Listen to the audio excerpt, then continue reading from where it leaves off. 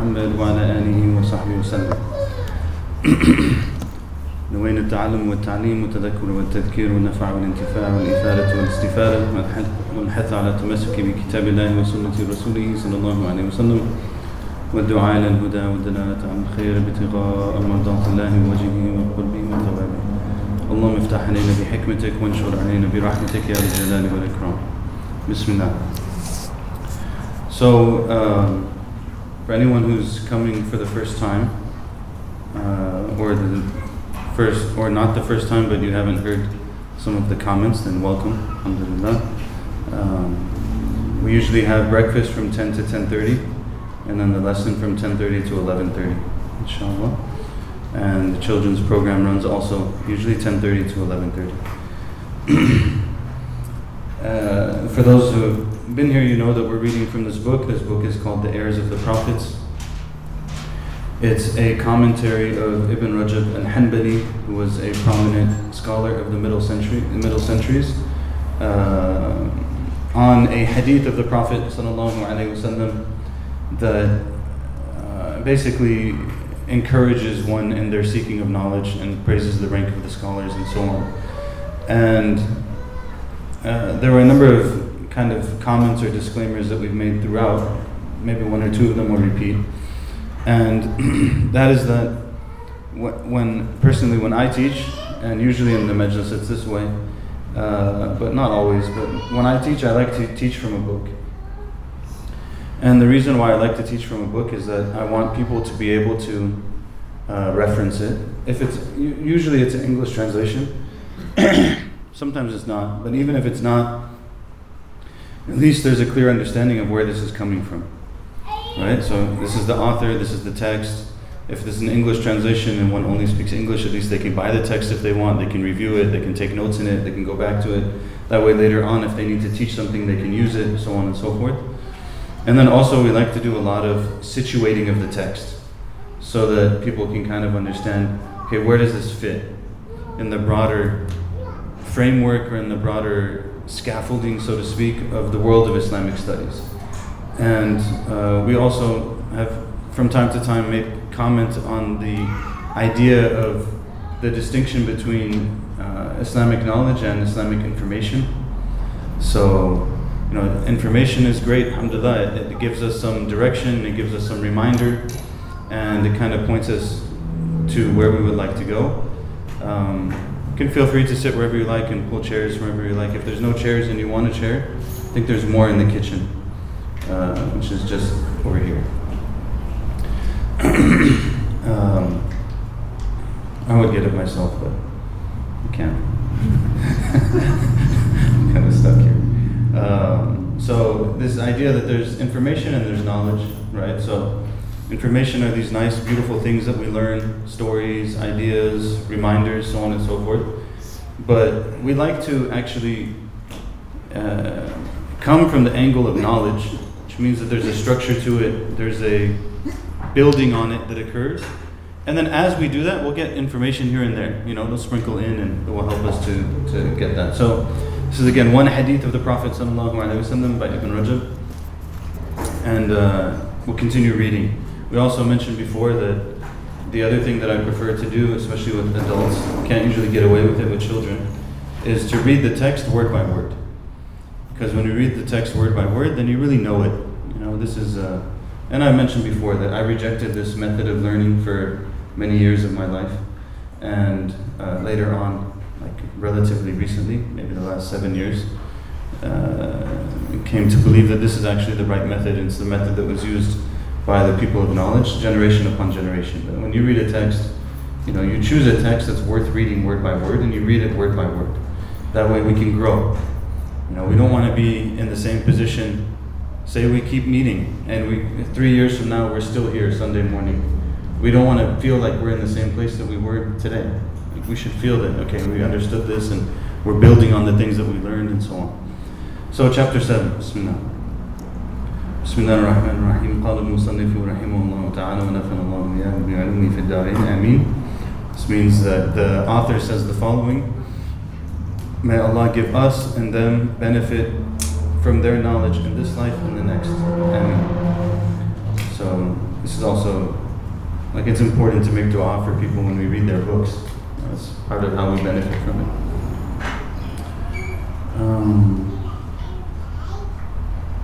I have a note on the side here before I read what's there that says bad experiences shouldn't cause hatred for true scholars, because that's very dangerous. Okay, so let's see what the text says. I'm curious now. Bismillah. Chapter 7 is called Scholars and Worshippers. Scholars and Worshippers. It is obvious from the preceding chapters that love of the sincere scholars is an essential part of this religion.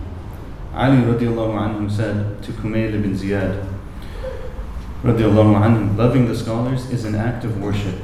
Loving the scholars is an act of worship. A well-known narration exhorts us, be a scholar, a teacher, a listener, or one who loves them.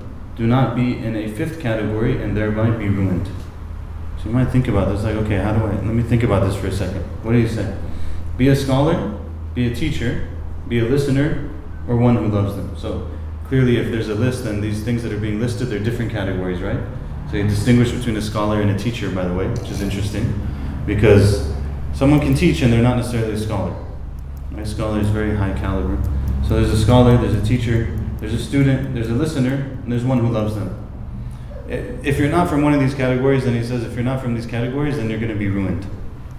Why would you be ruined? Of course, because the whole point of the book and the whole point of the hadith is to say that the prophets, what they brought us was knowledge, and they brought us guidance. And so the true scholars who come after the prophets, they are the inheritors of that knowledge, and the ones who practice it and live it and teach it to people. And so if we don't love those people, then what does that say about our relationship with what the prophets actually brought? Right? This is the issue. And of course, we've made many hundreds of disclaimers that if someone doesn't act upon their knowledge, they don't fit in this category. They don't fit in the category if they don't act upon it. Meaning, it doesn't matter if they're the most knowledgeable outwardly person in the world. If they're corrupt, they're corrupt. They're not a scholar. Okay? If they're the most knowledgeable, they can quote you everything under the sun. They can answer any question you ask them. But they steal people's money. They steal people's money. They're not a scholar. Okay?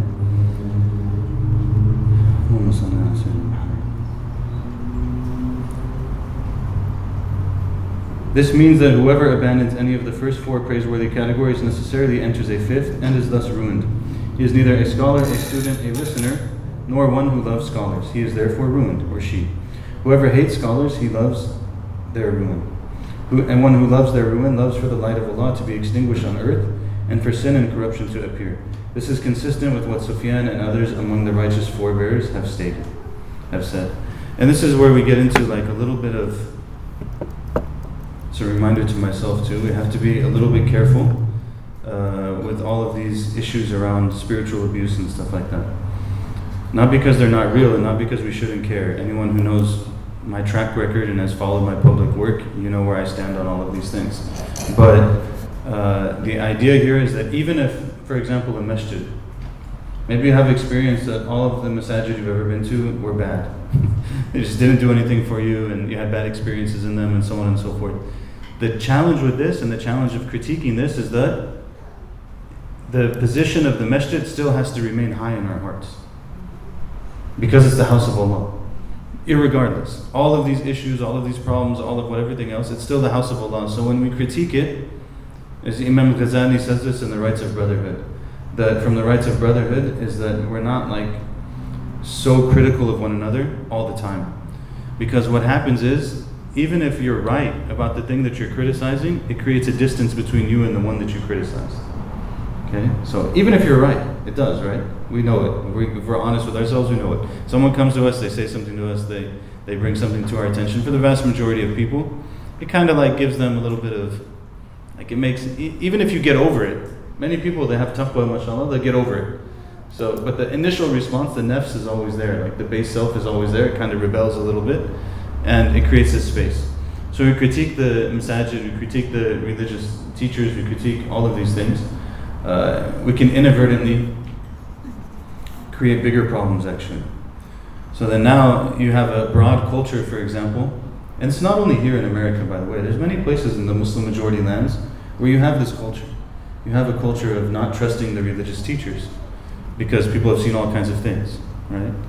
And so then it becomes like, okay, I won't repeat some of the things I've said because there's some young people in the room, some things I've heard from people on this topic.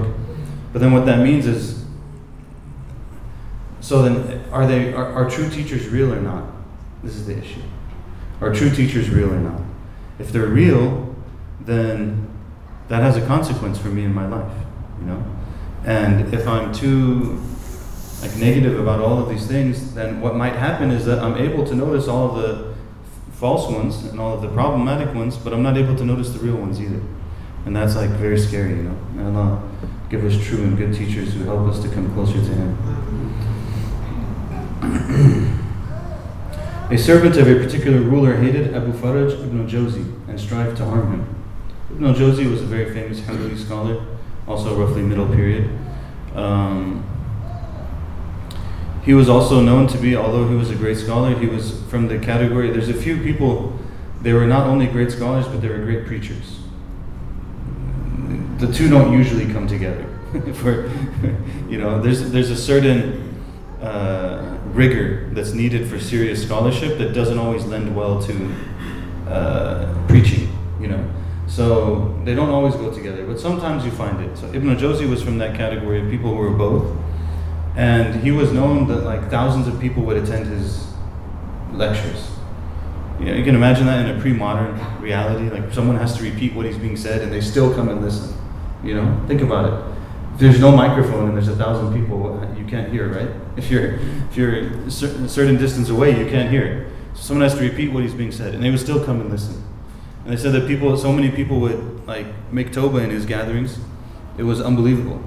And I've read before that one of the things some people used to do when they make tawbah is they used to, when they turn back to Allah and they ask for forgiveness and they want to turn their life around, is that they'll shave their head. Men, of course, not women, but they'll shave their head, and it's kind of it's a new beginning, It's like a symbolic thing. It's not that you should have to do that or something, but it's just, anyways. Ibn Jawzi. So this man didn't like Ibn Jawzi and wanted to harm him. One of Ibn Jawzi's friends saw the man in a dream being carried to hell and inquired of the reason for such a terrible state. It was said because he hated Ibn Jawzi. Ibn Jawzi relates, when the hatred and abuse of this person became unbearable, I sought refuge with Allah that He exposed his weakness. Allah ruined him soon thereafter. SubhanAllah. The really important note here is that there's a lot of patience first. Right? So what is Ibn Jawzi saying? He's saying, I did everything I could with this person. I was patient with them, I was patient with them, I was patient with them. I gave them chances, I tried to forgive them. Because he's a very righteous person. His books are still read up to today, by the way.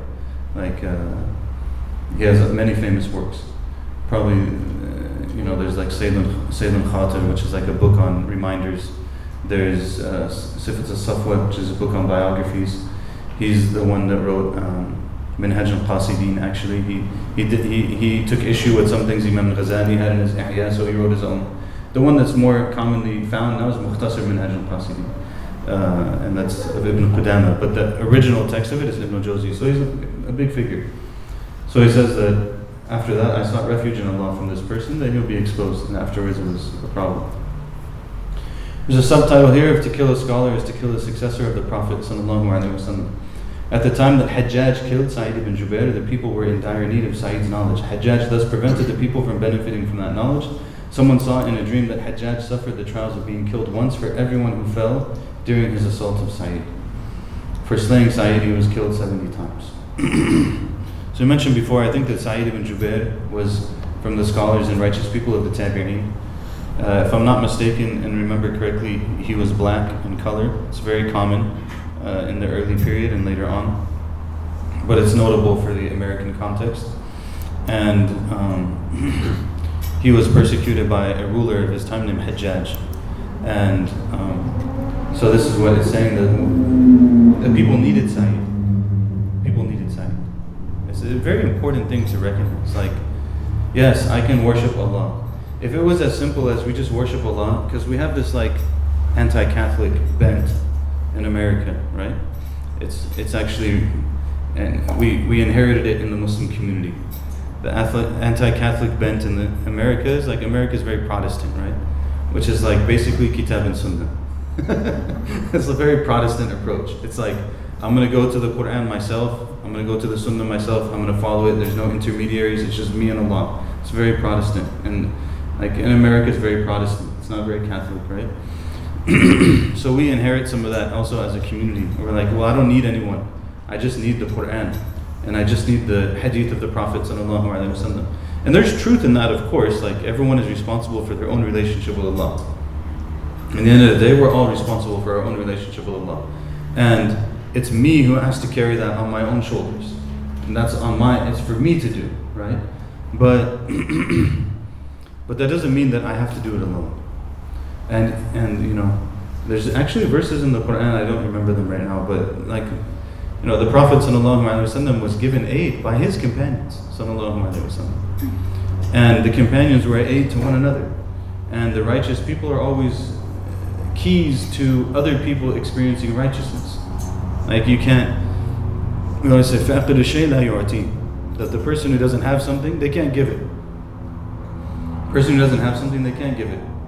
And how am I going to get something that I don't have, right?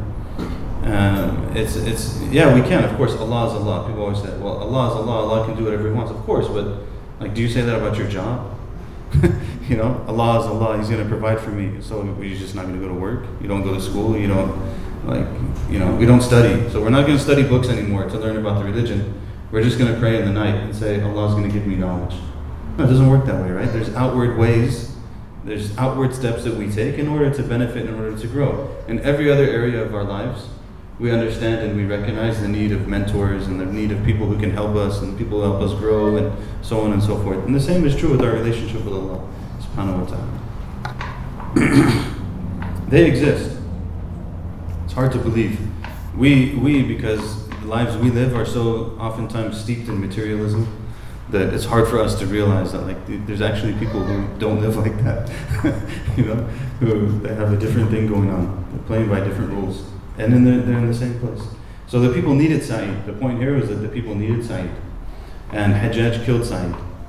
So he's responsible now for everyone who didn't benefit from him. He's responsible for that.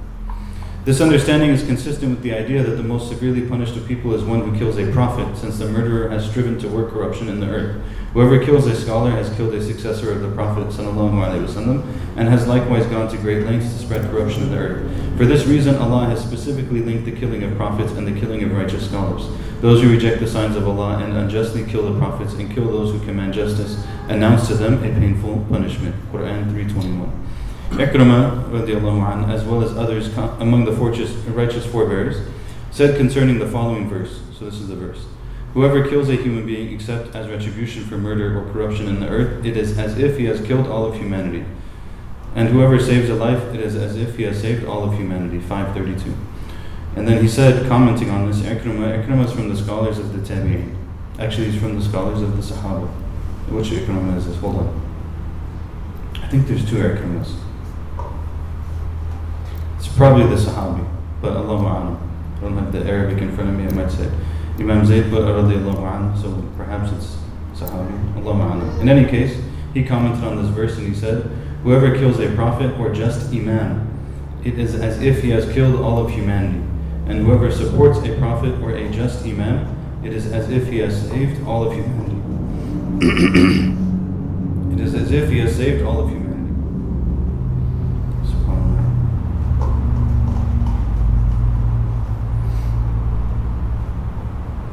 You know, it just occurred to me that something else I may have mentioned before. You know, I was teaching in the school recently, and I think I may have told you, I'm sorry if I repeat things. You know, I teach in so many different places now that I don't know what I've said where, to be quite honest. So I'm sorry if I repeat things. And you know, our teachers used to say, "Fil iyada ifada, fil iyada ifada." There's a benefit in repetition. That we were covering one of the authors of a text that we were studying with the students. Sixth graders are following the same methodology that you're following. Read old texts. You know, he died just over 200 years ago. 1786, I think it was. And so I told them, I'm like, yeah, so look, mashallah, he's very recent. He didn't die very long ago. The students were like, what? Very recent. It's 250 years ago, you know. I'm like, yeah, but for us, that's really recent. Like, it's very important that we, like his text. It's good and it's sound because for 250 years it's been accepted in good and sound, right? But Ibn Rajab, for example, you know, I forget what his death date was, but it's in here. You know, if I had to guess, it's probably 600 or 700 years ago, right? So Ibn Rajab is known for the last 600 years. You know, just think about that for a second. Like hundreds and thousands of people have studied Islam, and all of them have read Ibn Rajab. So there's like an understanding of, all right, this has been tried at some level, and this is a very central idea to our worldview. Our worldview is very much like, I'll trust the things that are tried and true. And the reason why I'm saying that is because that's not really the way we function here right now in this moment. Here right now in this moment, it's like we're going to try all kinds of things. We don't know actually what they're going to result in, how it's going to go, what the consequence is going to be, but we're just going to try it, you know? So alhamdulillah, this has been used for 700 years, 800 years. People have been reading this book. The full moon, the stars, and the planets. The Prophet ﷺ said, the superiority of the scholar over the devout worshipper is like the superiority of the full moon over the rest of the heavenly bodies. The meaning conveyed by this hadith has been related from the Prophet ﷺ by way of Mu'adh and Abu Darda with a broken chain of transmitters. This metaphor contains a comparison between the scholar and the full moon. So he makes, this is a comment on like hadith sciences, but generally you want the chain of transmission to not have any gaps in it. Maybe we'll study hadith sciences one day and we can go into more detail, but for now we'll just leave it at that, although just know there's a lot more to the conversation. This metaphor contains a comparison between the scholar and the full moon. The full moon represents the scholar owing to the exquisite luminance of its light, while the planets represent devout worshippers. Difference in the radiance of the full moon and that of the planets represents the difference in virtue between the scholar and the devout worshipper. The underlying reason for this, and Allah knows best, is as follows. A planet's light does not extend beyond itself, whereas the light of the full moon shines upon the earth's inhabitants. They are illuminated by it and guided in their travels. I think it's pretty clear. The Prophet ﷺ mentioned the planets, not the stars, because the planets are not used for guidance as much as the stars. Hence, they have the status of the devout worshipper whose benefit is limited to himself. Obviously, people in the past, they would navigate through the stars, right? The stars are what helps them to navigate their distances and their geographies and to know where they are and where they should go and so on and so forth. As for the stars, they are the heavenly bodies that are used for guidance, as Allah the Exalted says, and by the stars are people guided through the land and the sea. Quran 16:16. He also says, it is He who has set for you the stars that you may be guided by them through the darkness of the land and sea. 697. In another hadith, the Prophet ﷺ also compared the scholars of his nation to the stars. So this is the idea.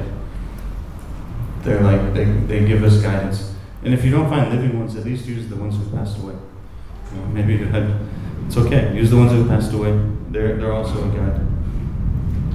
It has been said that the moon derives its light from the sun. SubhanAllah. I understood that. It's interesting. It has been said that the moon derives its light from the sun, just as the scholar is a reflection of the light of the divine message.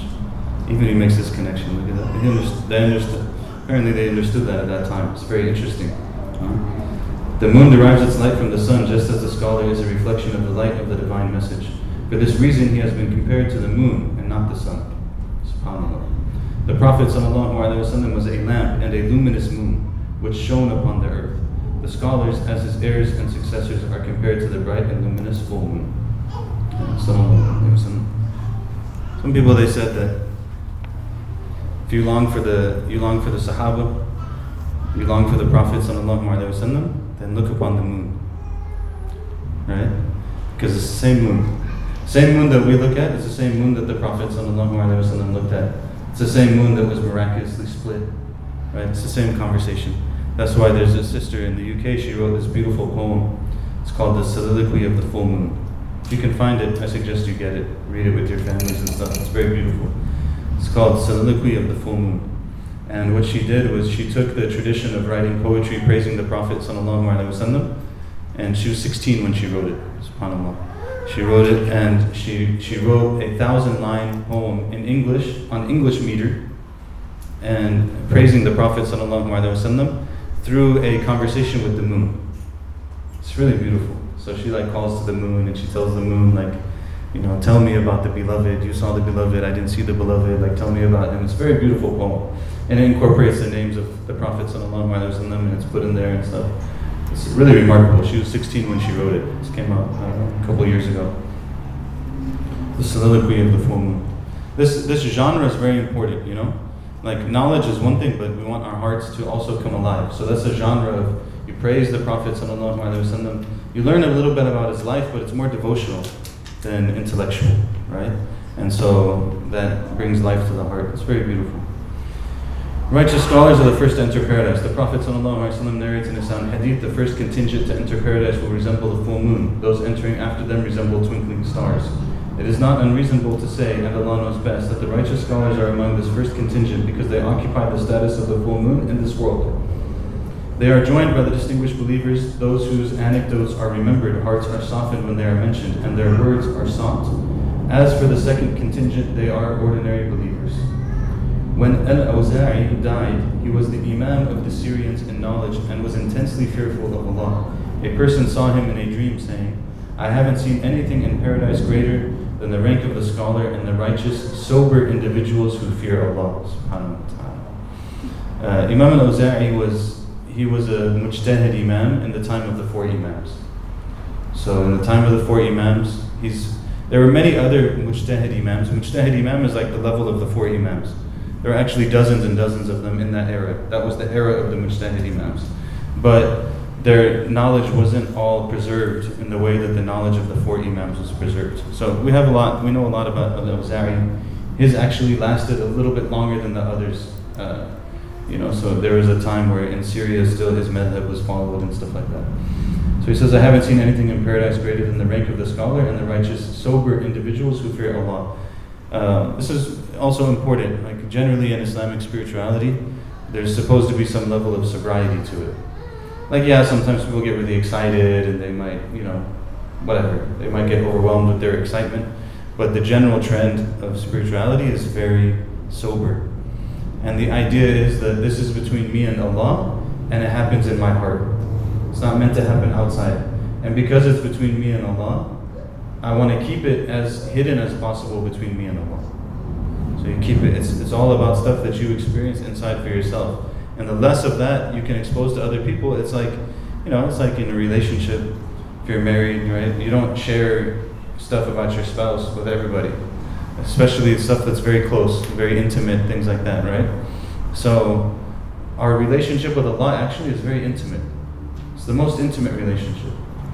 There's no relationship that's as intimate as a relationship with Allah subhanahu wa ta'ala. Nobody knows our innermost secrets. Only Allah. No one knows the things that we don't say to anyone else. Only Allah, right? So that's now, if Allah gives us the blessing of tasting a little bit of the sweetness of that relationship. And again, these are the metaphors are important. In the books, they always refer to the relationship with Allah as a love relationship. That's why the poems, in Busiri, he followed the tradition of the Arab poets. The Arab poets, they start their poems with love. There's Ghazal. It's like all love stuff. My beloved, and this and that, and so on and so forth. And Busiri, when he wrote about the Prophet ﷺ in the Burda, he started with the same thing. Because now, who's the beloved now? It's the Prophet ﷺ. Who is the beloved is Allah subhanahu wa ta'ala. That's why even some of the righteous people, they would refer to the moment of death as the wedding night. That this is in many countries they refer to that, right? Like a certain person's death date, they call it the Urs of so and so. It's their wedding. Because who did they meet? They met their beloved, which is Allah subhanahu wa ta'ala. Right? So if there's something between me and Allah, then if I want to keep it, I keep it between me and Allah. I don't tell everyone else about it. Right? And it's the way things are. If you have something special between you and someone else, you don't tell everyone else about it. It's not special anymore then. Right? And وَلِلَّهِ الْمَثَلُ الْأَعْلَى. For Allah, it's even more serious. So you find people of tremendous spirituality, they don't say much. I was reading one of the books, he said, one of the righteous people, he quoted him, he said, I worked all day long and I came at the end of the day to analyze the things that I said. And I found that I said 4 words. And he was like holding himself accountable for it. I said like 4 words in the day. I spoke 4 times, right? And it's it's like there's a whole world inside that's far greater than the world outside. You know, all of its details, all of its intricacies, all of it's really a beautiful thing. The virtue of knowledge over ordinary worship. The hadith of Abu Darda clearly indicates the preference of knowledge over ordinary worship. There is much evidence for this position. Allah says, "Are they equal, those who know and those who know not?" 39:9. He also says, Allah elevates in degrees those who believe among you and those possessing knowledge. 58:11. Ibn Mas'ud radiallahu anhu and others among the righteous forebears have explained this to mean that Allah raises those endowed with knowledge degrees above the unlearned believers. Again, if it's knowledge that they act upon, they're benefiting from that knowledge. Tirmidhi relates that from Abu Umama that 2 men were mentioned to the Prophet ﷺ, one of them a devout worshipper and the other a scholar. And the Prophet ﷺ said, "The virtue of the scholar over the devout worshipper is like my virtue over the lowest of you." It's a very heavy statement. It's like my virtue over the lowest of you. Tirmidhi and Ibn Majah relate a hadith from Ibn Abbas who related that the Prophet ﷺ said, "A single knowledgeable believer is harder on Satan than 1,000 devout worshippers." Ibn Majah relates that Abdullah bin Amr said, "The Messenger of Allah ﷺ emerged one day and entered the masjid. He found before him 2 gatherings, one engaged in Quranic recitation and invoking Allah, the other in scholarly discourse. The Prophet ﷺ said, "In each group there is good." It's important. In each group there is good. Though these are reciting the Quran and invoking Allah. If He wills, He will grant their request. And if He wills, He will withhold it. These are engaged in scholarly discourse, and I have been sent as a teacher. He then sat with the latter, sallallahu alayhi wa sallam. Said, "Innama bu'ithtu mu'alliman." Innama bu'ithtu mu'alliman. I was sent as a teacher, sallallahu alayhi wa sallam. Ibn Mubarak, after relating this hadith in Kitab al-Zuhd, adds, "The latter are better. The latter are better, people of knowledge." He said both of them, there's good in them. He didn't say they're both equal, right? Sallallahu alayhi wa sallam. So Ibn Mubarak adds this comment. Ibn Mubarak's a very interesting figure in early Islamic history. He was from the students of Abu Hanifa, so he's a scholar of fiqh. He's also a scholar of hadith. He's the one who said the famous statement about the importance of isnad, the importance of the chain of narration in Islamic studies. He was also a mujahid. He was also an ascetic, pious person. So it's a very interesting figure. There's a book that was published recently on his life by Dr. Fariel Sanim. She's like I think she's heading Hartford Seminary now to train Muslim chaplains and stuff. She wrote a book on him. I just saw it a day or 2 ago. Looks quite good, but I think it's published by Brill. If anyone knows what that means. Anyone know what that means? It's published by Brill? Anyone? That means it's going to be an outrageously expensive amount of money. Everything published by Brill is like $100, over $100, you know, I don't know. They're like the most prestigious academic publishing platform. You know, if you get published in Brill, it's like a big deal, especially in Islamic studies and stuff. But it also means that your book will be in like all the university libraries and stuff, but nobody else can get it because it's $100 or $120 or $200. You're like, I don't know. And it's not necessarily, by the way, that the author is getting that money, just so everyone's on the same page. Usually very little of that money is going to the author. Anyways, Tabarani relates from Abdullah ibn Umar from the Prophet ﷺ, "A little knowledge is better than abundant worship." Bazar, Hakim, and others narrate from the Prophet ﷺ on the basis of numerous chains, "Copious knowledge is more beloved to Allah than copious worship, and scrupulousness is the best thing for your religion." Scrupulousness is like when you have a level of scrupulousness about your religious matters. I don't know how to translate that. In Arabic, it's called wara'. Wara', like you have some awareness, you have some concern. You know, like a person doesn't want to take money that's not theirs. They don't want to do things that are not acceptable, and they have this kind of consciousness about it. Okay.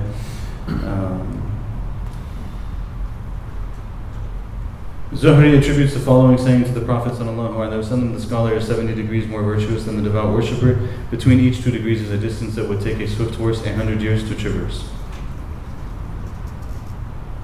The narrations from the righteous forebears on this subject are quite numerous. For example, it is related from Abu Hurairah radiallahu anhu and Abu Dharr radiallahu anhu, "The least amount of sound knowledge is more beloved to us than 1,000 units of voluntary prayer." More knowledge, a little bit extra knowledge to us is more beloved to us than 1,000 units of extra prayer. And this statement is pretty heavy. Abu Huraira also said, knowing a ruling related to Abu Darda, by the way, is he's one of the senior Sahaba, senior companions of the Prophet sallallahu alaihi wasallam. The knowledge of the Prophet sallallahu alaihi wasallam that spread to Sham was largely from Abu Darda. He was the one who took it to Damascus in that area. Abu Huraira also said, knowing a ruling relating to a command or prohibition is more beloved to me than fighting 70 battles in the way of Allah. Ibn Abbas radiallahu anhu said, studying part of the night is more beloved to me than spending its entirety in prayer.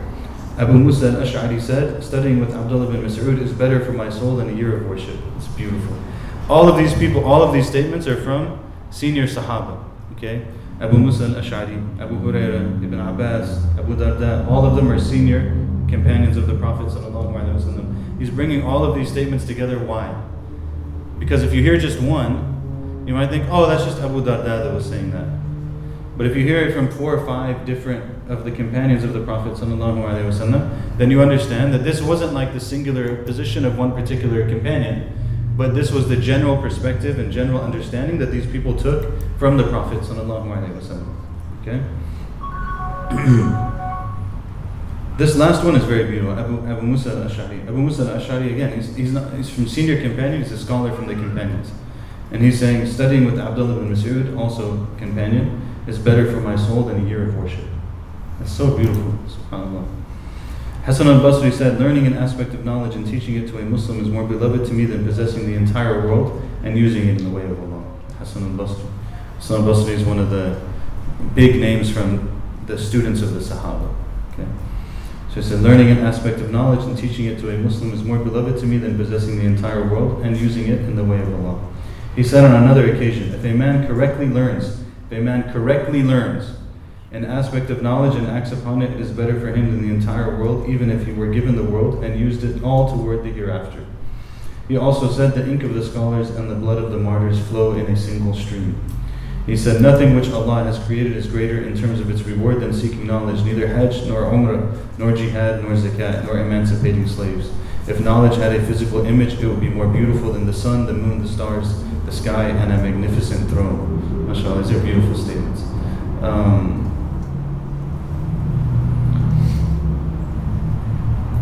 Again, it's very important. If we think about it really, and I'm always amazed with this actually. One of the things that's really amazing about the Muslims is that they love Allah and they love the Prophet sallallahu alaihi wasallam, and they love their religion. So it's very common, like in my life, it's very common for me to meet Muslims who are really sincere, and they make really consequential decisions in their life based on pieces of knowledge that they have. And one of the things that often surprises me is, they tell me about it or they talk to me about it, and I'm thinking like, wow, subhanAllah, that's a big decision they made based on like this idea. And in my head, I'm like, that idea is not really like fully sound. It's actually not exactly right. It's almost right, but it's not quite right. And like the amount of decisions that are made based on, inshallah, Allah will reward the people. Allah will protect them. Even like I believe that if we're sincere and we're trying to do our best, even if the things that we're told that we act upon don't end up actually being right, Allah will protect us and Allah will give us good. And alhamdulillah, Allah is still God and Allah is still present in our lives. But subhanAllah, my point is just to remind ourselves that like these pieces of information that we receive, they have major consequence. And when they're right, they make a big difference. And when they're wrong, they also make a big difference. SubhanAllah. And it's really hard to explain because sometimes it's in the details. It's like I always tell people is, and it's a little bit scary. Allah protect us. It's like everyone's studying the same books. Like if you're going to study fiqh, you study the same book in fiqh. If you're going to study hadith, you study the 40 hadith. Everyone studies the 40 hadith. Not everyone comes to the same conclusions. Right? So it's really, this is why knowledge has to be taken really like, there was an understanding amongst these people that you take knowledge, if you can, from the most senior people. And if you can't get to the most senior people, you get to the people who are connected to the most senior people. Because the most senior people, inshallah, it's more likely that they were not wrong. But if you have someone who's kind of like just doing their own thing, then they're just doing their own thing. Allah protect us. Az-Zuhri said, seeking knowledge is better than the worship of 200 years. Sufyan al-Thawri and Abu Hanifa said, Sufyan al-Thawri is also a mujtahid imam from that era. And Abu Hanifa, of course, is one of the 4 imams. There is nothing after obligatory worship better than seeking knowledge. Sufyan also said, we know of no action better than seeking knowledge and hadith, if one does so with a good intention. He was asked what should his intention be, and he said he should desire Allah and paradise. That's why we learn these things. We learn these things so we can know Allah. Ash-Shafi'i said, seeking knowledge is better than voluntary prayer. Imam Malik saw one of his students recording knowledge. The student abandoned his writing and stood up to perform a non-obligatory prayer. Thereupon Imam Malik said, I'm surprised at you. That which you stood for is not better than what you abandoned. Now again, why is he bringing all of them? So that you understand that this was, Sufyan said it, he's a mujtahid imam. Abu Hanifa said it, he's a mujtahid imam. Shafi'i said it, he's a mujtahid imam. Malik said it, he's a mujtahid imam. Okay? So you understand that this isn't just their isolated opinion. This is understanding of this generation of people who were also people of tremendous worship, as we mentioned before. They were also people of tremendous worship. Ahmed was asked, Imam Ahmed now, add Imam Ahmed. Imam Ahmed was asked, what do you consider better, that I spend the night in voluntary prayer or that I record knowledge? He replied, that you record what you know of your religion is more beloved to me. He also said, nothing is equivalent to knowledge. Mu'afi ibn Imran said, writing a single hadith is more beloved to me than spending a night in prayer. So this chapter is very strong and conveying this idea.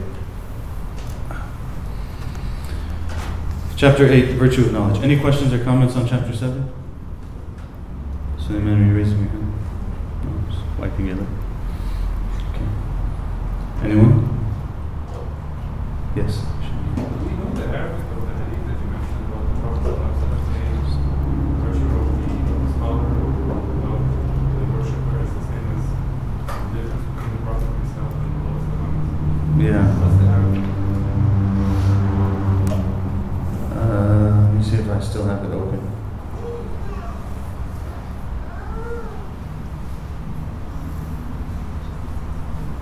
I don't. But I think it's كفضلي على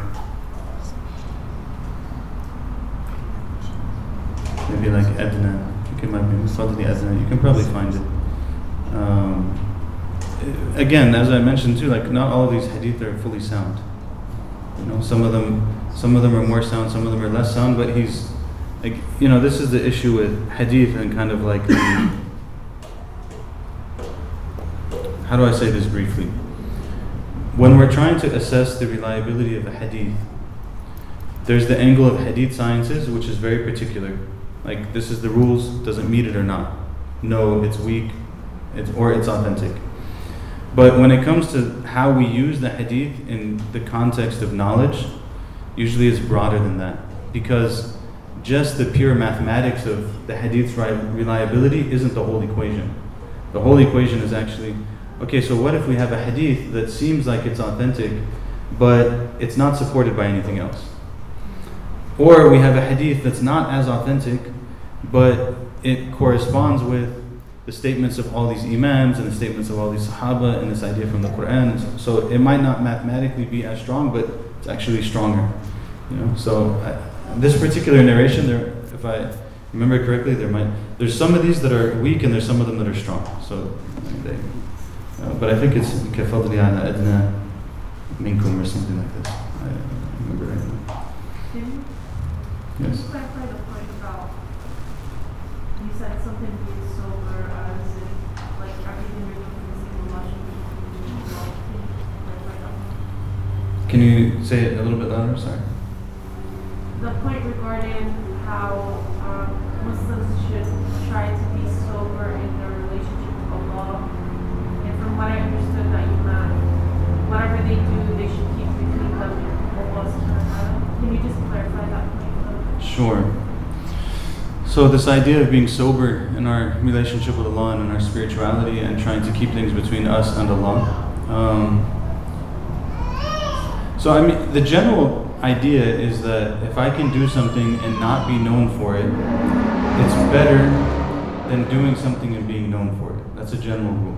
Right? Because if I do something and I'm known for it, then the possibility of my intentions becoming blurred is much more real. And that's why people like Ash-Shafi'i used to say, I wish I could teach this knowledge to people and they forget where they got it from. You know, like, and this is actually, how do I say this? We know a lot about Islamic knowledge and we know a lot about these histories and these biographies and stuff like that. And I think it's fair to say that what we don't know about is far greater than what we know about. And the reason for that is because all of these people are like icebergs. The majority of them is under the water. It's not on top of the water. It's like they said about Umar ibn Khattab radiallahu anhu, when Abu Bakr was asking people about Umar and he wanted to appoint him as the Khalifa. One of them, he said, we don't know anything except good about Umar, and what we don't know about him is better than what we know about him. Think about this statement. We don't know anything about him except good, and what we don't know about him is better than what we know about him. It's a really amazing statement, actually, right? So, you know, these people, like, these are the things that somehow we found them out. What are all the things that we didn't know about? Like, even there's a lot of stories about Abu Bakr like that, right? Radiallahu anhu, that he was doing all kinds of things nobody knew about. And Omar would find them afterwards and be like, okay, there's no way. Like, I can't even come near Abu Bakr. Like, there's so many things that he was doing. So, that's the first general point.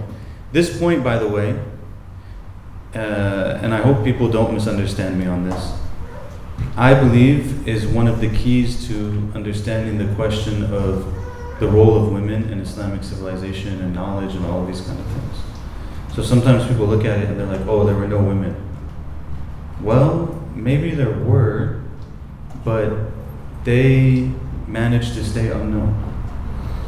Right? So, which is actually better. You know, it's important. Again, for male or female, it's not like a female issue. If someone could serve and someone can teach and, you know, that's only between them and Allah, that's better. So, I believe, for example, that there were, in every single generation, incredibly righteous women. We just don't know as much about them because they managed to keep it between them and Allah. And that makes it very special. Whereas, like, the man maybe has to go out and deal with society and deal with all these issues, and especially in, like, old school, you know, the women didn't have the same responsibilities, so she's able to have, like, this very real relationship with Allah. Doesn't involve other people in the same way. And again, I hope people don't misunderstand what I'm trying to say about that. You know, I'm not saying that we have to, like, erase women or something. I mean, obviously, we don't believe that. But that's actually, but the second point about what I was saying is that what I just commented on were things that people, like, in some level, they often have to occur in public. So if someone's going to teach, you kind of have to teach in public. It's probably, like, in some ways safer too, because then at least you know where you're getting it from. If people are going to give charity, sometimes they have to give charity in public to motivate others, and so on and so forth. But what I'm really talking about here is now, like, our experience of our relationship with God. Like, that is actually something. It's not meant to all just be dry and meaningless. Like, you know, I just did this thing and I did that thing and I was told to do this thing and then I did that thing. It's just a bunch of checklists, you know. Like, we deal with Allah like we deal with an authoritarian parent. The authoritarian parent tells us, do this and this and this and this and this, and we do it, and alhamdulillah, we did it. And that's it. But the relationship with Allah is actually a lot more than that, you know? It's like the relationship with, it's meant to be a relationship of love, like true deep love, not just a relationship of, you know, I'm just going to obey you because I'm going to obey you and you're Allah and I don't want to be punished type thing. I mean, yeah, of course that's okay if you do that, but that's not really what it's supposed to be. And if it's really about love and it's really about, you know, this closeness with Allah subhanahu wa ta'ala, then a lot of that is things that are, they call them in the books of spirituality, they call them waridat. Waridat. Waridat are the things, like, you know, when you say, in Egyptian Arabic they use it differently. Say warid. Something that's warid is like something that happens, But what it means is like the mawrid is the place in the desert where animals go to get water. So hayawan yaridu ala ma. They go to the water and they get this water, right? And it's like an arriving. So warid, the idea behind it is that Allah subhanahu wa ta'ala, in the spiritual realm, there's things that Allah gives us in our hearts that yaridu ala al-qalb. They descend upon the heart. And this warid is like, for example, Imam al-Dardir radiallahu anhu, one of the things he says, I was thinking about this on the way here actually, is that when you're making dhikr, it could be that you sit and you make dhikr. And as you're praising Allah, you start to feel something in your heart. Maybe you feel like an intense feeling of gratitude. Or maybe you feel an intense feeling of joy. Or maybe you feel patience, like you're dealing with, you just feel calm now. Whatever this thing that we feel in our hearts, this is a warid. So Allah has descended that upon the person's heart. And what Imam al-Dardir says is that if you experience this while you're making dhikr, then when you feel it, you should be as still as you can possibly be. Even to the extent that breathe as little as you can possibly breathe. He's like, if you feel it, just hold your breath as long as you can. And don't move. Because if you move, this is descending upon the heart. And if you move with the limbs and with the body, it will disperse in the limbs. But if you stay as still as possible, then it will settle in the heart. And you'll actually get it. Like that feeling of immense gratitude. And it happens like, it's not only when you make dhikr, like maybe you're driving and you just see something and you feel this tremendous gratitude. And when you feel that, he's like, just hold it. Just hold it there. As Imam al-Dardir, he's the one who we're studying his text in 7th grade. Imam al-Dardir, he's the one who died in 1786 that I was mentioning. Radiallahu anhu. He was a great figure in Islamic history. So he says, like, you just hold that thing. So that's not something that you have to tell people about. This is my point, right?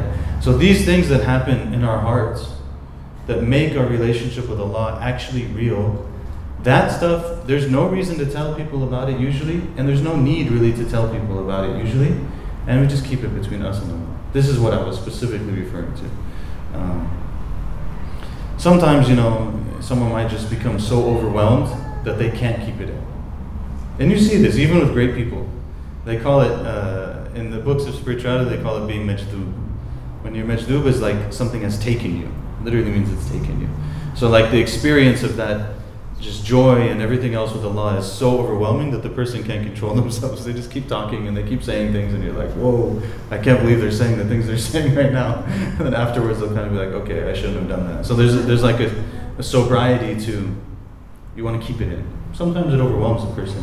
May Allah protect us when that happens, but the ideal is we keep it in. Yeah. Yes. I officially closed the book, by the way. Don't worry, we're not starting a new chapter. Inshallah, next time we'll start chapter 8. So please feel free to ask things. It's very important, actually. Like, it's very important to sit and listen and learn, and it's also very important to ask questions, because a lot of the details of how we understand things, they get teased out in the question and answer. You don't know until you discuss it a little bit, Yes. So the gist of the chapter being that seeking knowledge is superior to nawafil or extra prayers or something like that. How can a lay person like me apply that in my life? Like if I have, let's say, my basic knowledge homework of Hadith 101 or Fiqh 101, if I'm sitting and doing that, is that also that kind of knowledge that will be far superior to me praying some extra prayers or maybe tahajjud or something like that? Yeah.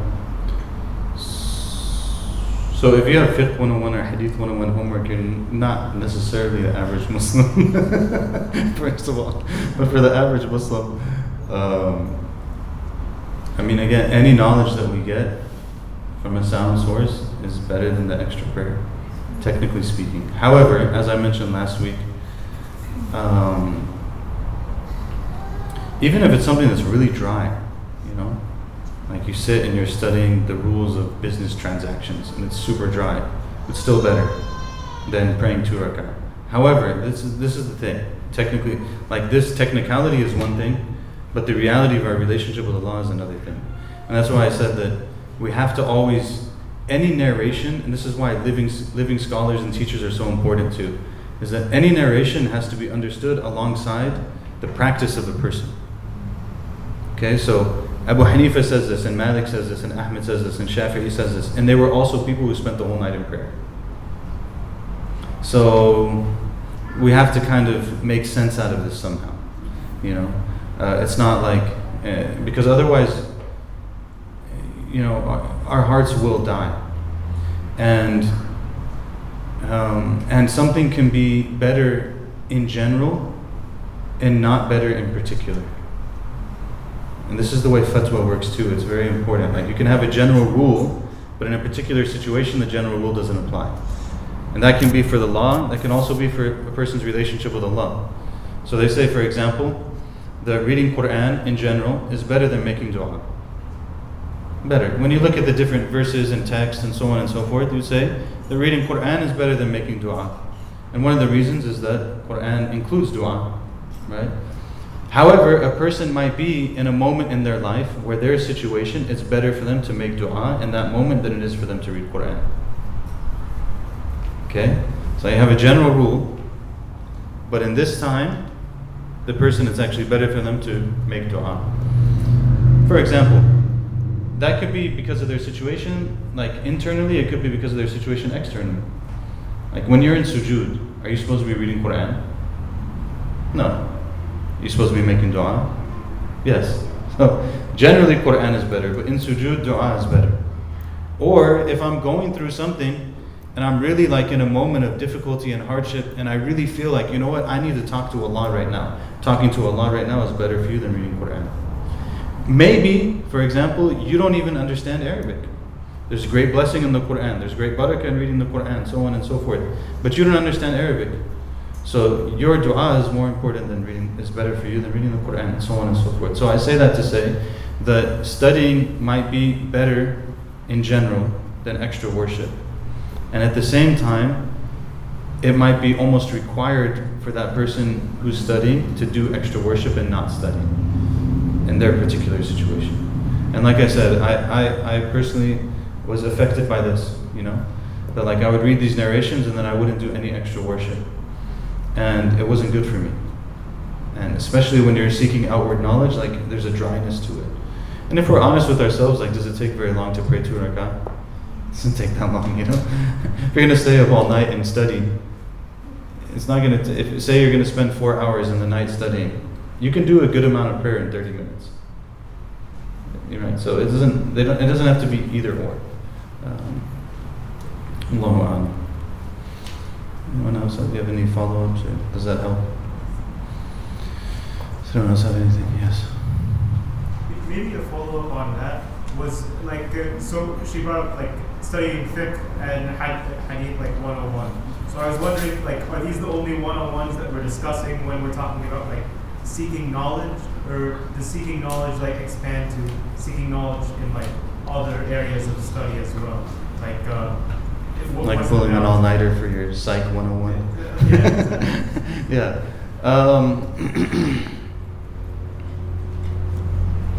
I mean, I think that the general rule in the text is that all beneficial knowledge is good, and munafi'.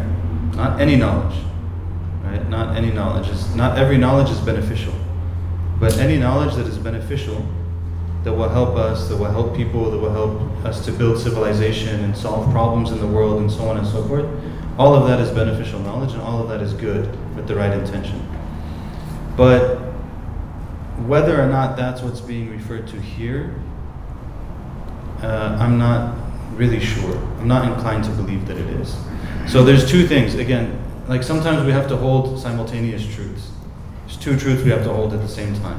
One of them is that all beneficial knowledge is good. The other one is the knowledge of Allah and His Prophet and what they brought us is better than other knowledge. Now, it might be that a person, now let's take it a step further though. Let's say,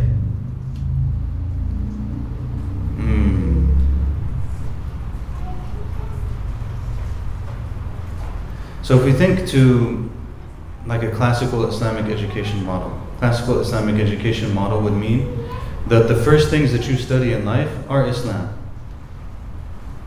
You know, you're not going to study math first. You're not going to study history first. You're going to study language because you need it to understand the text. And you're going to study the Quran, you're going to study Hadith, you're going to study the different sciences of Islam. That's going to be your primary education. And what's interesting about that is that even in a Western sense, the core disciplines of primary education are grammar and rhetoric, right? And logic. Grammar and rhetoric and logic. So that you can think properly, you can express yourself properly, and you can do it effectively. It's classic, even Western education, these are the three foundations, right? So that's your primary education in the end. And you're going to study aqidah, and you're going to study fiqh, and you're going to study these things. And then after you get that foundation, you'll study other things. So, you know, maybe your elementary school is all Islamic studies. Maybe your middle school starts to mix a little bit. And if we're honest, by the time you finish high school, you're still going to know what you need to know. I mean, really, people don't like when I say it, but that's what you need to know from science. If you really wanted to know it, I'm talking about like grade school science. If you really wanted to know it, you could know it pretty quickly. All the stuff that you studied in like 3rd grade and 4th grade and stuff, it's going to be under what you study in 11th grade. You know, so it's not necessarily that you have to do that for all those years. Like you could stack the system differently, is my point.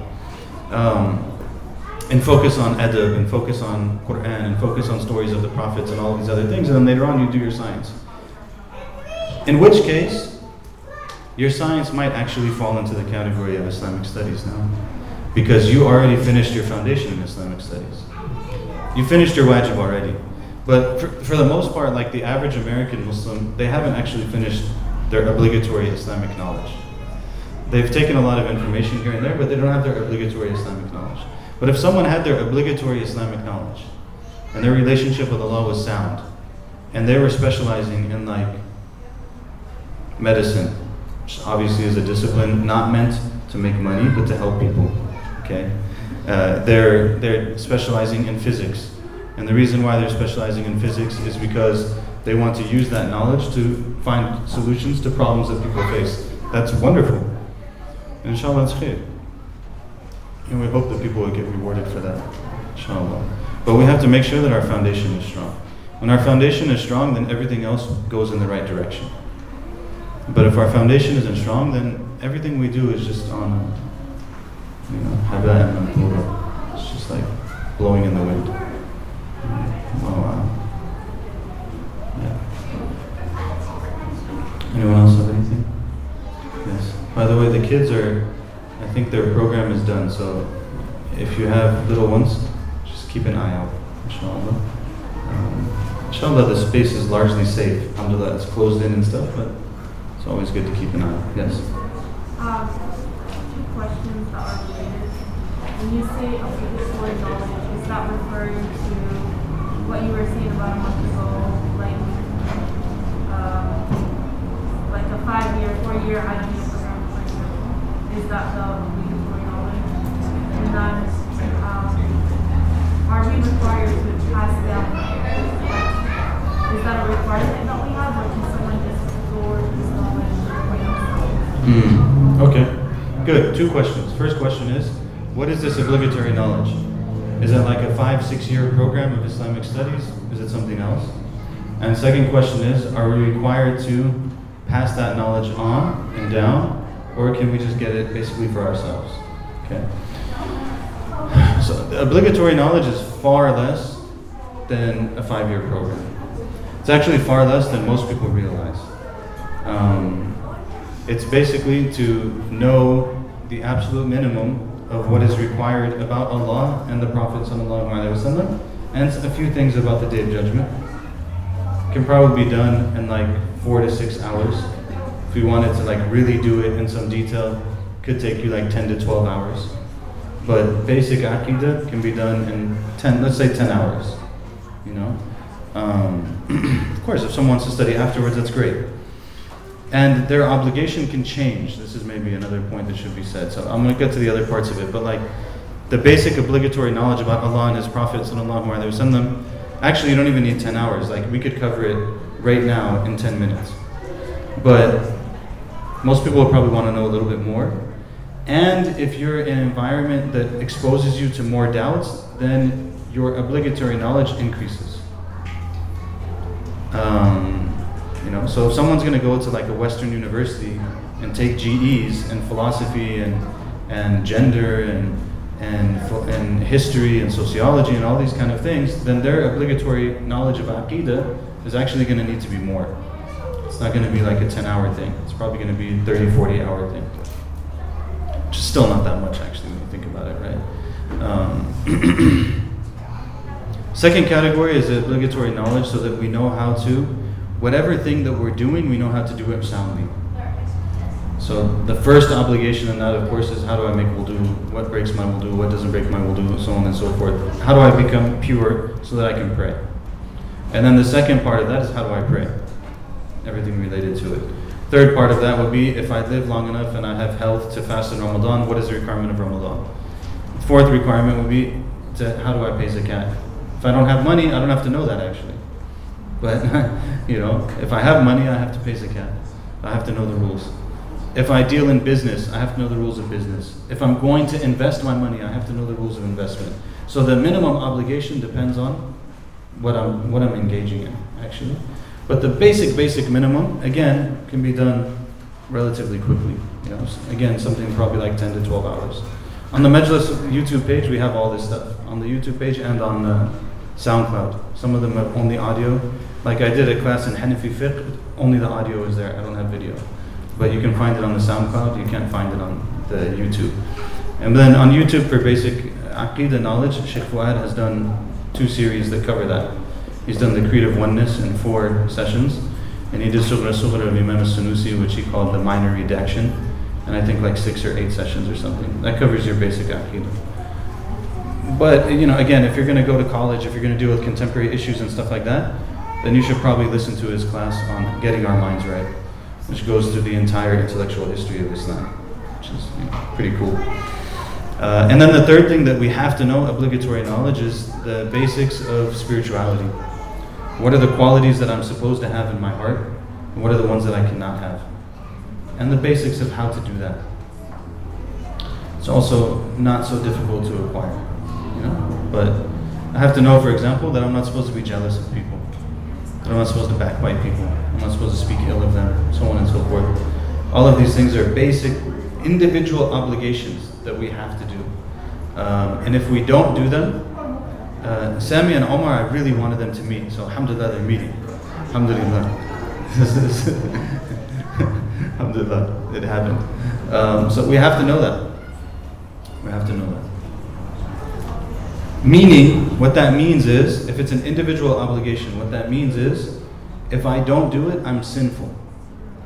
This is what an individual obligation means. If I don't do it myself, I'm sinful every single day that I didn't do it. This is one of the failures of Islamic education in the West.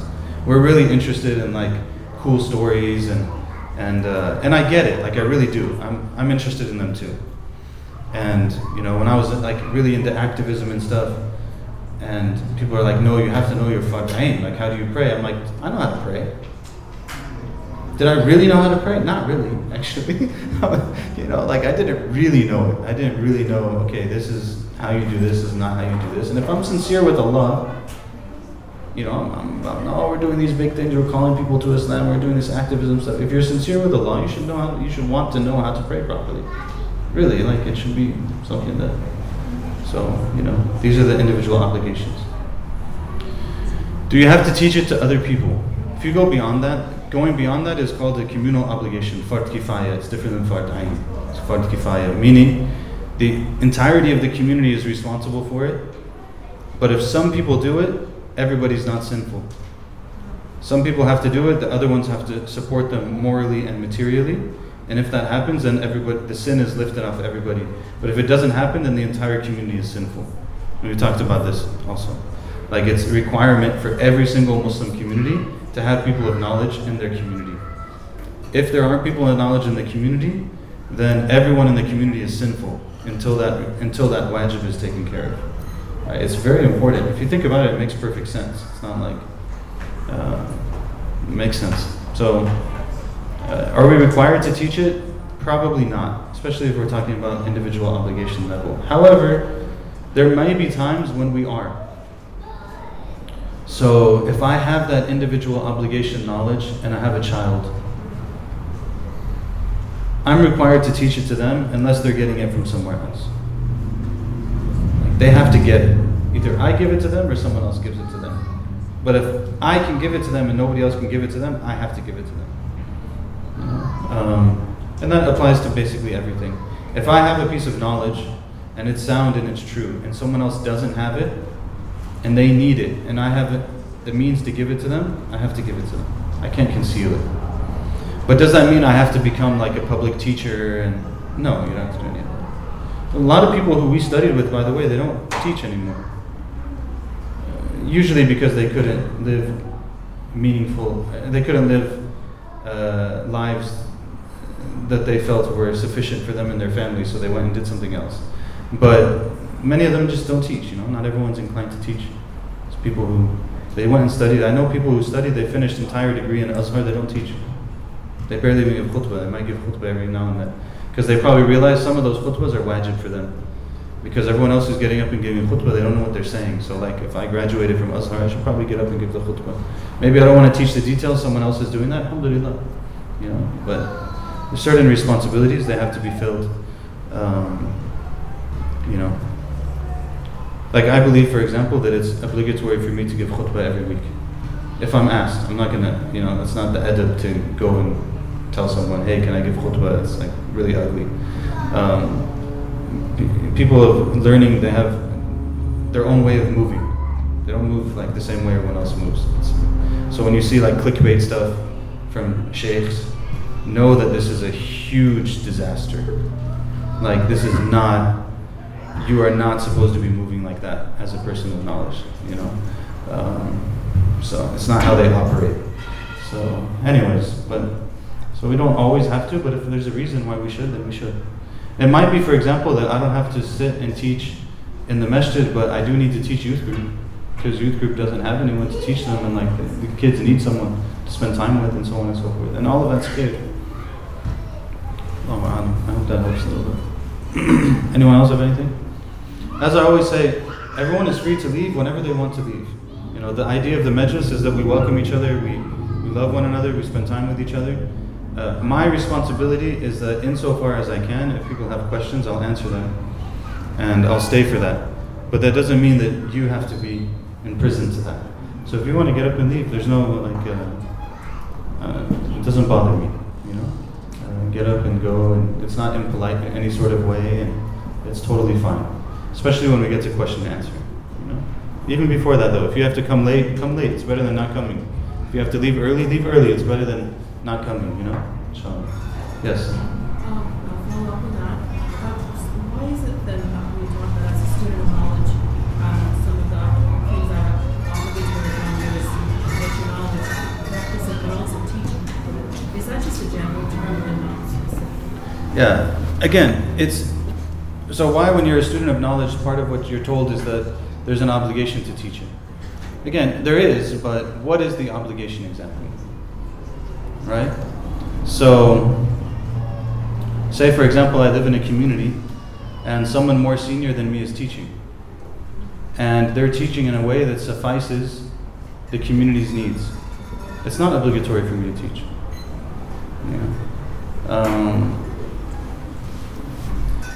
But if there's a need for it, then it can become obligatory for me to teach. And also, the scholars will always say that, you only pay zakat once you reach the nisab.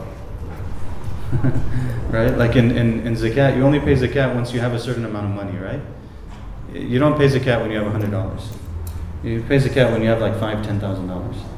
So they say that when it comes to learning and knowledge and stuff, you pay zakat once you hit the nisab. Like once you've learned, an amount that gives you some level of like tathabbut fil ilm, they really know what they're saying. Then if there's a need for it, then they should teach. Before that point, even if there's a need, they might not necessarily have to teach because they didn't reach that point yet. And it's actually, I personally think that it's important for people not to, people always say when you teach, you learn more and stuff. It's true, but when you teach, you're also responsible for what you teach. So, there's a give and take in it.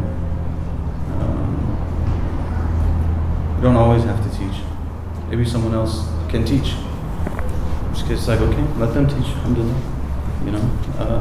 And definitely it's not the same. It's not. It's someone who just, for example, maybe they studied a text once and they're teaching it. Alhamdulillah, if there's a need for it, there's a need for it. But it's not the same as someone who's taught that text 10 times.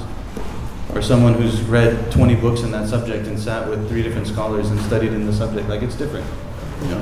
So, anyways, I think it's clear. Inshallah. Anyone else have anything?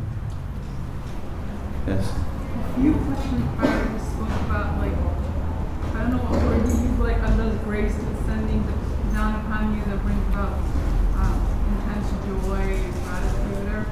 I'm just curious about the mechanics of it.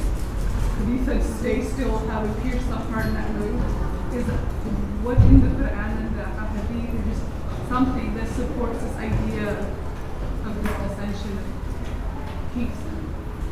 Yeah. So this idea that there's waridat, there's things that descend upon our hearts and how we deal with it, the mechanics of it. And is there something in the Quran and Hadith that talk about this or so on?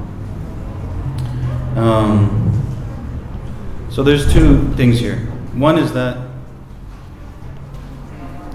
each discipline is different.